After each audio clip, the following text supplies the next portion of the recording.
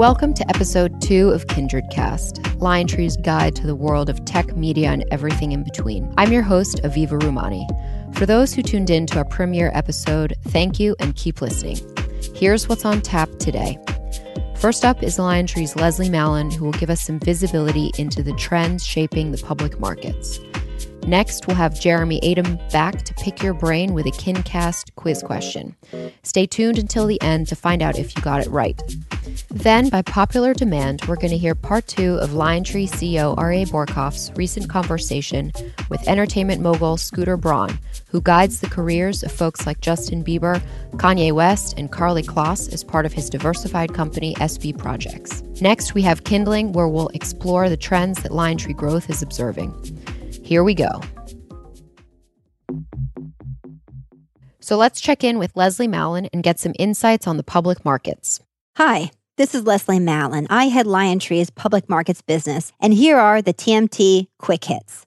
In our pilot, we talked about the old adage, 3 steps and a stumble after 3 hikes in a new Fed cycle. While not exactly dramatic, the markets have actually taken a bit of a breather. With that said, positives regarding tax reform and regulatory easing are still priced in. How did stocks in the sector fare for Q1? Activision was the 4th best performer in the S&P, rising 38%, while Viacom was the 7th, up 32%. Apple's 24% increase put it as the number 1 performer in the Dow by a very large margin. On the flip side, retail and department stores were among the major drags on the S&P for the period. I'm seeing 2 key themes emerging. 1, man versus machine. Will robots end up taking a lot of jobs from humans? I think so. Number 2, over-the-top TV, aka OTT, is moving ahead at a fast and furious rate, and the space is certainly getting crowded. Regarding man versus machine, there has been a huge influx of research focusing on the impact robots might have on employment. Historically, the National Economic Research Bureau found that for every new industrial robot introduced, 6 jobs were eliminated. But what happens as robots become cheaper and more capable? Here are some interesting stats. A recent PricewaterhouseCoopers analysis concludes that by 2030, robots could take a massive 38% of jobs in the US, 30 to 35% of jobs in the UK and Germany, and 21% of jobs in Japan.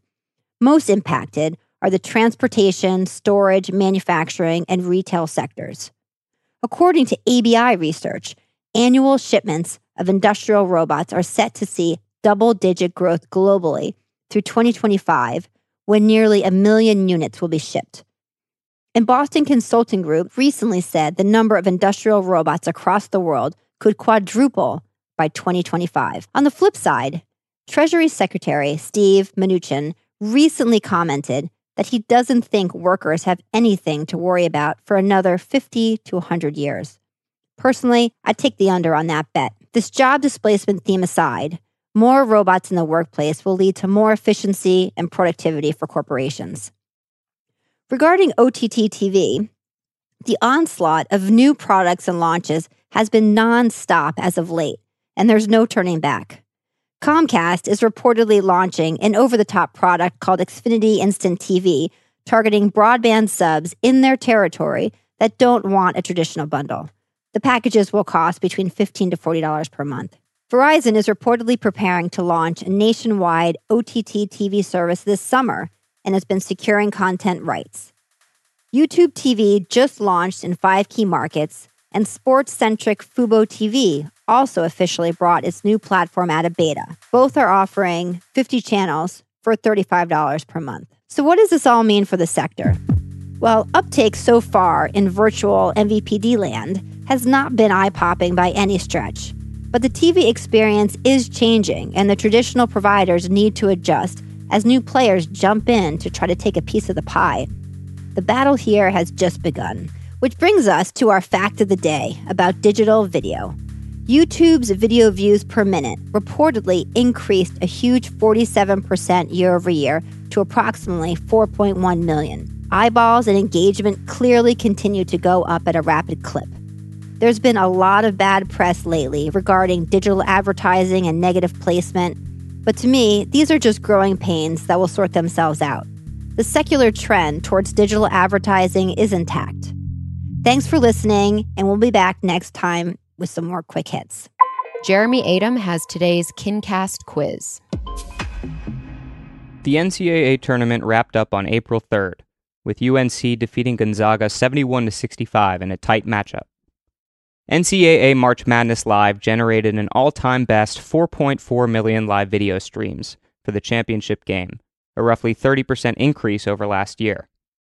How many live streams did March Madness Live net over the course of the NCAA tournament? A, 61 million, B, 75 million, C, 98 million, or D, 123 million? In our debut episode, Aryeh sat down with artist manager Scooter Braun in his LA offices to ask him the 4 questions. Here's part 2 of the conversation, where we hear his thoughts on streaming, his firm's unique approach to client acquisition and retention, and his philosophy on mentorship. Scooter, thanks for being here. Thank you for having me. You're a young guy at 35 years old, still building the company. We're going to talk about all the successes, not just the failures. But, I mean, have you had a chance to fail yet? Or are you anticipating the fact that you're trying to train your employees, you're trying to build a company and a culture that can embrace it, so you try new things? Look, I think this idea of had I a chance to fail, I failed hundreds of times.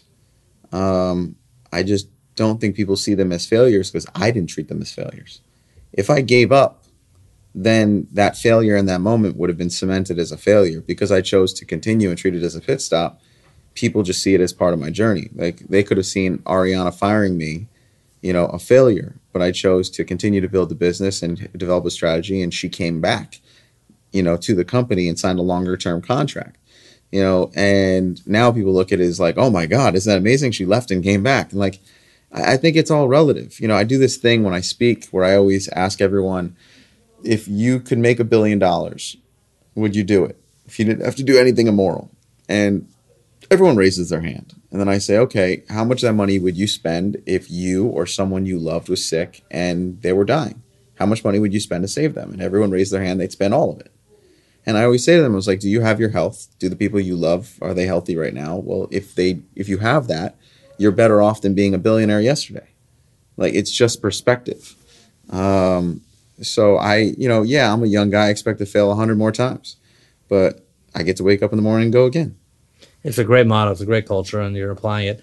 But tell me about the company. I mean, you obviously manage the careers of not just Ariana Grande, but Justin Bieber, Karlie Kloss, brands and superstars. How do you find them? How do you build them? Kanye West, obviously another one, huge. How do you find the superstars? How do you know? And how do you think about the brand building business right now? I always compare the superstars to like finding love. You can look as hard as you want and you might not find it.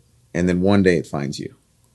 So with Justin, it was being on the internet that day. He wasn't looking for me. I had a concept of something I was looking for and I stumbled onto it.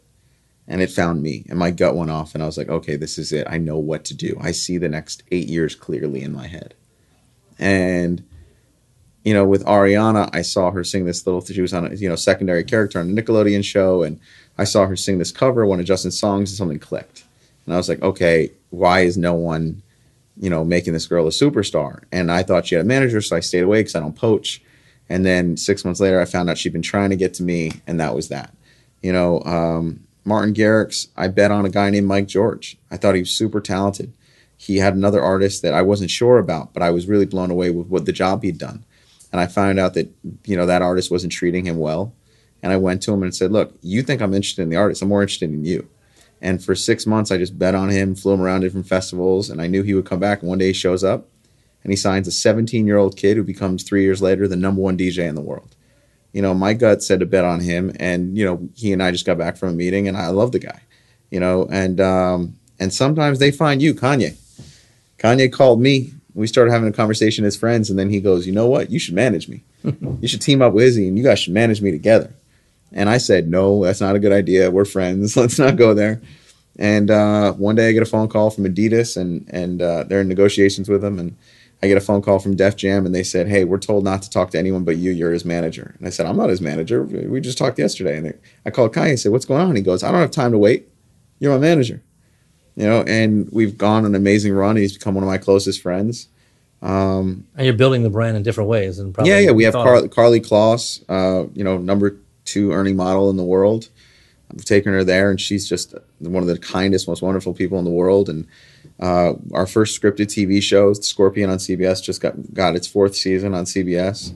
Our first movie was the biggest grossing documentary of all time domestically. We're having a lot of fun, and we're doing a lot of cool stuff. But it's all about kind of the adventure. It's waking up in the morning and say, what can we try today? And seeing where the adventure takes us. Yeah, it's very similar to how I think about the world as we build our firm as well. Hence the podcast. But the business is evolving. I mean, now you have so many different distribution models, not just in music itself, but outlets across the world, whether it's here or in China, and massive platforms. So does that help your journey when you think about the brand and what it could become? It's not just the music, the movies. I mean, it helps me because I'm a restless soul. And I think that the idea of doing the same old thing, regardless, I've been speaking a lot about this, but this Albert Einstein quote, I'm not sure if I'm going to get it right today, but, be not for success, but be of value. And, to be successful and be of value are 2 very different things. I could stay on the same exact track and make a ton of money because I put in the time and the effort, and I can have a tremendous amount of success, but I'm not living up to my full potential and my value. And I think value is what you give to others. Success is what you give to yourself. And I think all these outlets allow me to kind of chase that restlessness of trying new things and creating value for myself and for others, whether it be in the music business or the branding business or the tech business or philanthropy. And, being able to take the freedom that I have from those other businesses and spread that out to other people. Yeah, my favorite quote from Einstein is related, but it says, I may not be any smarter than everybody else, but I definitely know how to stay with a problem for a longer period of time.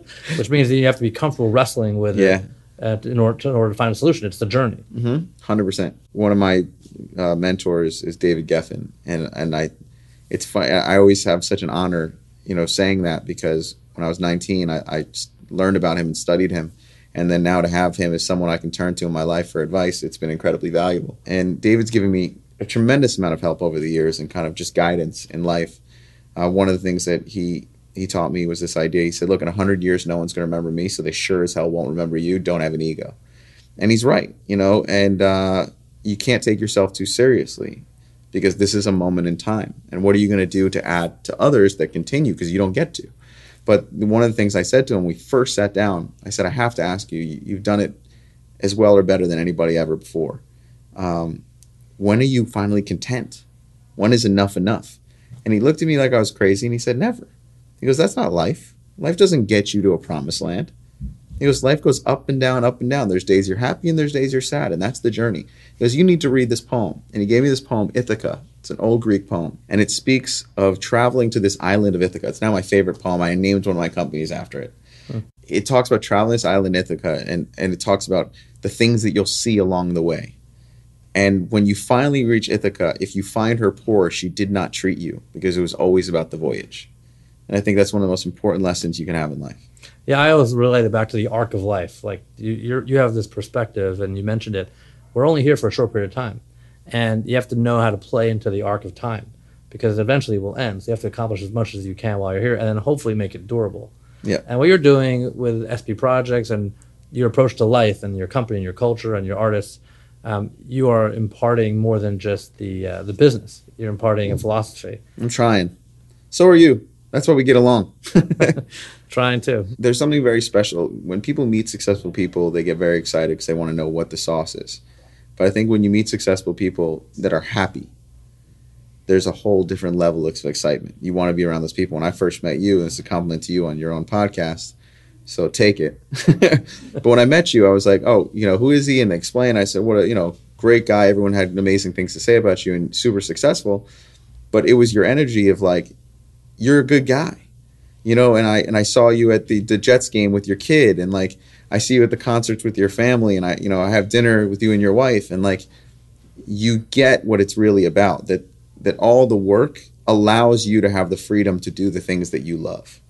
And I think that's why people gravitate towards you, because they want that sauce that you have. That beyond the financial success, you have the true success, which is what we all work so hard for in the first place, which is to be happy. This may be the only podcast we have to do, actually. No, I appreciate all that. And I feel the same about you. And I think it also, the energy you're describing as it relates to you, Scooter, speaks to growth. What you're going to do in the future is a different slope than people are looking at you today. And that's what's exciting to me about your company and how you're approaching the business and the artists. You just are thinking about things in a much faster way. And you are living in an age of technology disruption. And when you look at your artists and you're thinking about, where to break a song or where to align with a platform, what's the hot thing today? What's the trend? Is it Snap? Is it Facebook? Is it Amazon? I think for every artist is different. I think some need Twitter, some need Snapchat, some need Instagram, some need YouTube. Facebook, I think, is the most powerful of them all, personally, because I think it's a place where everything can live, and it's the only place where people actually put their personal information. So you get to see a real identity of somebody. But I think, there's going to be, Musical.ly just emerged, and you have all these different companies coming out, these different platforms. It's about how you use it. When I first went on Twitter, all these celebrities were on the suggested user list, and they were the only people over 1 million followers. And they all just talked to people they knew. And everyone else was very voyeuristic and just watched them. So I said, this is not how you should use this. So, with Justin, we started following people, and we started interacting with the fans. And Justin was the fastest growing person on Twitter to the point where they had to dedicate 10% of their servers just to his traffic. And he was the first person who wasn't on the suggested user list across 1 million people. And the second was me, because I was doing the same thing. Uh-huh. And I think it's just about identifying a platform where people are and then deciding how you're going to use it. My philosophy, which you're pointing to, is I go back to this restlessness. I've always been the kid who wanted to understand how everything works. And why am I going to do that the same way that everyone else does it? If I literally used to say, well, what do you mean old people move to Boca? Well, why do we have to wait till we're 80? If Boca's so good, why don't we just move to Boca now? Like we should make young communities in Boca. And I used to call it Boca Youngo. It was like a joke. Also some tax advantages. Yeah, exactly. and just my whole philosophy is, why wait until I'm at that age if I can find ways to enjoy life now? And I'm willing to put in the work, because there's no substitute for anything. Hard work is the only way you get there. I'm affiliated with the Lincoln Center, obviously in New York, the iconic music hall, and they have a global exchange a few times a year, and the next exchange they're having is with art times technology. So how does art and technology relate to each other over time? And I can't help but thinking about you and your artists, because the way that a mature artist or a classic and iconic artist that have been around for 50 or 60 years thinks about technology is a lot different from how your artists think about it. Yeah. Because it has to be consistently evolving and morphing and entrepreneurial in its own right. Mm-hmm. So how do you think about just the pure artistic nature of what you're doing and the distribution that you have available to you today? I tell artists today, I go give talks. I was at USC the other day, and they were like, how do we get to somebody like you? And my response was, what do you care? Like, why the fuck do you want to meet someone like me? I'm a suit now. You're given tools. You can break the entire world in your living room. Artists used to have to travel around this country, region by region, over long periods of time to hope to break just this country. Then they'd have to start all over again in a different country, in the next country, in the next country. And these amazing tools, thanks to technology, are given to you where you can share your craft and your ideas globally very, very quickly. So if you want to meet someone like me, what's the point? You want to meet me to be able to get to other people, to get to the masses. I'm a gatekeeper to the masses. Well, guess what? The gate is now wide open for everybody. So what you should do is try and get the masses, and then hope someone like me calls and says, please, please let me work with you, because I'm smart enough to know what to do now. But don't worry about getting to me first. And I think, that's the beautiful part about technology and art. We've taken away this opportunity to stifle art. What do you mean? You could be a great artist, and you go in somebody's office, and they might not like you. And that's it. They're the gatekeeper. They've closed the door. And maybe you never get hurt, because most great artists I know got no's along the way. Every one of my artists got tons of no's. But we built it up on YouTube so that they couldn't deny it anymore. And then they were like, how the hell did this happen? And I think that's what you're seeing here. You're seeing artists taking it into their own hands. Would Chance the Rapper be Chance the Rapper if he didn't do it his way? I don't think so. You know, if Justin Bieber would have never gotten signed if it wasn't for YouTube. You know, I think technology is allowing artists to go direct to the consumer in a way we've never seen before. To the point where when Justin, had his tough years and Gaga had her tough years, in the past, those gatekeepers might have said, you know what, they're losing it, and closed the door. And they would say, but I'm good now. I got healthy. I'm ready. And all the doors would have been closed. But now they got 80 million, 100 million people following them on the internet. And they're like, guys, not only am I good now, but you've watched me go through the whole process because you've never left me. And I don't need the gatekeepers. I can speak to you right now from my phone. And there's a connection between the artists and their fans like we've never seen before. And have you ever had a situation where you have turned down an artist and they showed up somewhere else given technology? No. I've never turned down an artist where they've shown up somewhere else with technology, but I have missed out on artists where I was late. Where I was like, damn, I wish I had that. I was speaking to them and someone else got to it first. Mm-hmm. I've had that happen. Someone wrote me on Facebook and I didn't know that they wrote me. And years later, I'm friends with this artist, Travis Scott. He's become a very big artist and he and I are friends. And I put him on, this Justin song and like, we're boys. And I'm cleaning out my Facebook because I'm like, God, all these people write me. And I see Travis Scott. I'm like, what the heck? When did I become friends with this guy? Like, is this the real Travis Scott? And I click to see if he's ever written me.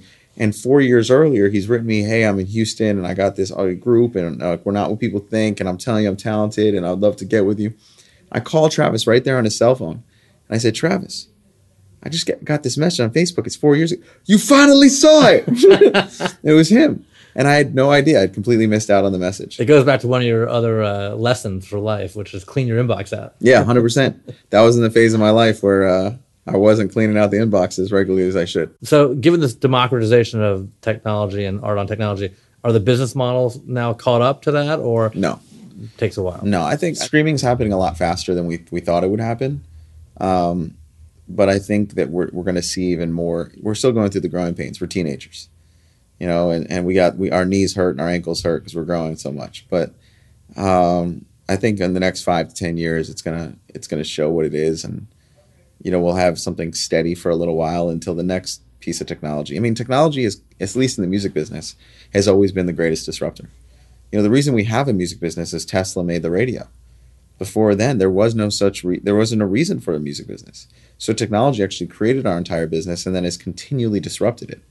So it's always funny to me when I see executives like fighting the wave of technology, because I'm like, you wouldn't even have a job if it wasn't for technology. It's just a new way to distribute your content. And by the way, the one thing that never changes is self-discovery. As long as you understand that, great music and self-discovery. You make great songs, things will happen no matter what people say. A hit is a hit is a hit. And the feeling of self-discovery, my dad going into a store and discovering some vinyl and someone giving me a mixtape for Biggie when I was at a basketball camp, that vinyl he found in that store and that Biggie experience, that was the same thing. That was self-discovery. Kids go on the internet now on SoundCloud and they hear something before it gets huge. There's a feeling of self-discovery. That will never change. Where people find self-discovery will change. But as long as you cater to that, you'll be successful in this business. Incredible. Thank you, Scooter. Now, Austin Crichton will bring us up to speed on what his generation is obsessing about in today's Kindling. We all know that millennials are obsessed with their smartphones. So much so that 87% claim their phone never leaves their side. Another truth? Millennials don't really use their smartphones as, well, phones. In fact, forced to choose between texting or calling on their mobile phone, 75% of millennials choose texting, according to an open market survey. And why not? Texting is easy and instantaneous. Everything is automatically documented, and you can respond on your own schedule. As for voicemails, nope, we don't even listen or leave them. Which brings us to the rise of messaging and chat-based apps. Back in Q1 of 2015, according to Business Insider, the big four messaging apps of the time, WhatsApp, Facebook Messenger, WeChat, and Viber, surpassed the then big four social networking apps, Facebook, Instagram, Twitter, and LinkedIn, in monthly active users, or MAUs. Today, WhatsApp and Facebook Messenger each have 1 billion plus MAUs. WeChat has 800 million. Kik and Snap have over 300 million. And finally, Viber and Line each have 200 million MAUs. With audiences like that, it's no surprise that brands and marketers are invading the space. Tencent's WeChat is widely recognized as the industry's best example. China's ubiquitous service is a one-channel customer experience, taking users through the entire sales funnel, from awareness to purchase in a way no other social media channel can. Over the course of 2016, we saw United States and European companies attempt to extend their own capabilities in the messaging arena, especially in regards to chatbots, which are automated, intelligent programs that approximate real-world text-based conversations with users. For example, Apple launched the iMessage App Store, Facebook Messenger opened up its chatbot framework, and finally, Kik, Twitter Direct Message, Skype, Line, Google, and Viber each launched their own chatbot frameworks. Most significantly, more than 30,000 branded chatbots and 1,600 iMessage apps hit the market from developers. Some experts say that chatbots could even replace 1-800 numbers entirely, offering more comfortable customer support experiences without the hassle of synchronous phone conversations, hold times, and annoying phone trees. Beyond customer support, brands could create branded experiences that are enjoyable and entertaining, such as a digital scavenger hunt, personalized shopping suggestions, and more. This could be a huge opportunity in the United States, as only 30% of millennials report receiving messages from businesses on a regular basis, according to Open Market. And millennials are ready and willing. 75% say that receiving texts for appointment reminders, promotions, deliveries, payments, and surveys are very helpful. And 2/3 of them even like receiving coupons and product offers this way. Looking forward at 2017, it seems that Facebook is keen to focus on bots again at its F8 Developer Conference, which will be this Tuesday, April 18th in San Jose, California. According to David Marcus, Facebook's head of Messenger, they are, quote, doubling down and tripling down on bots, fully invested and in it for the long haul, unquote. Thanks for listening to this week's Kindling. So let's see if you got Jeremy's quiz question right. Over to you, Jeremy. How many live streams did March Madness Live net over the course of the NCAA tournament? A, 61 million, B, 75 million, C, 98 million, or D, 123 million? And the answer is C, 98 million. March Madness live streams were up 33% year over year. In addition, 23 million tuned into CBS to watch the championship game, and average TV viewership on CBS and Turner Sports during the tournament was 10.8 million, up 16% over last year. In other sports streaming news last week, Amazon and the NFL reached a one-year streaming deal, allowing Amazon to stream 10 Thursday night games. The price tag represents a 5-fold increase over the NFL's agreement with Twitter last season. That's it for Kindred Cast. Hope you enjoyed it. You can hear the show first through the Kindred app or check it out on iTunes, SoundCloud, Stitcher, or wherever else you get your podcasts. Since we're a new show, we'd love it if you showed us some love on iTunes or Kindred. See you in a couple weeks.